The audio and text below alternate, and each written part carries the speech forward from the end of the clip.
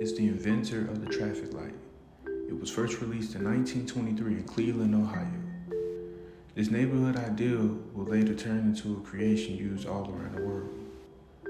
Right around the First World War, there were many cars on the road, but due to the lack of supervisory authority, many car wrecks took place. Garrett Morgan was born on 1877. He was the son of two slave-born parents. In 1890, he later moved to Cleveland.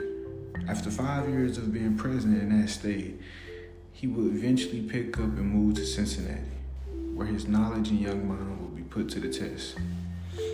Because of his black skin tone, he would catch himself laying low because he would pose as a threat, being a man that was producing many inventions. He is also responsible for the making of the gas masks. Through it all, Garrett Morgan's name lives on today for being a man that is used as a vessel for an amazing ideal. My name is Jamal Jackson, and that's Garrett Morgan. Thanks for tuning in.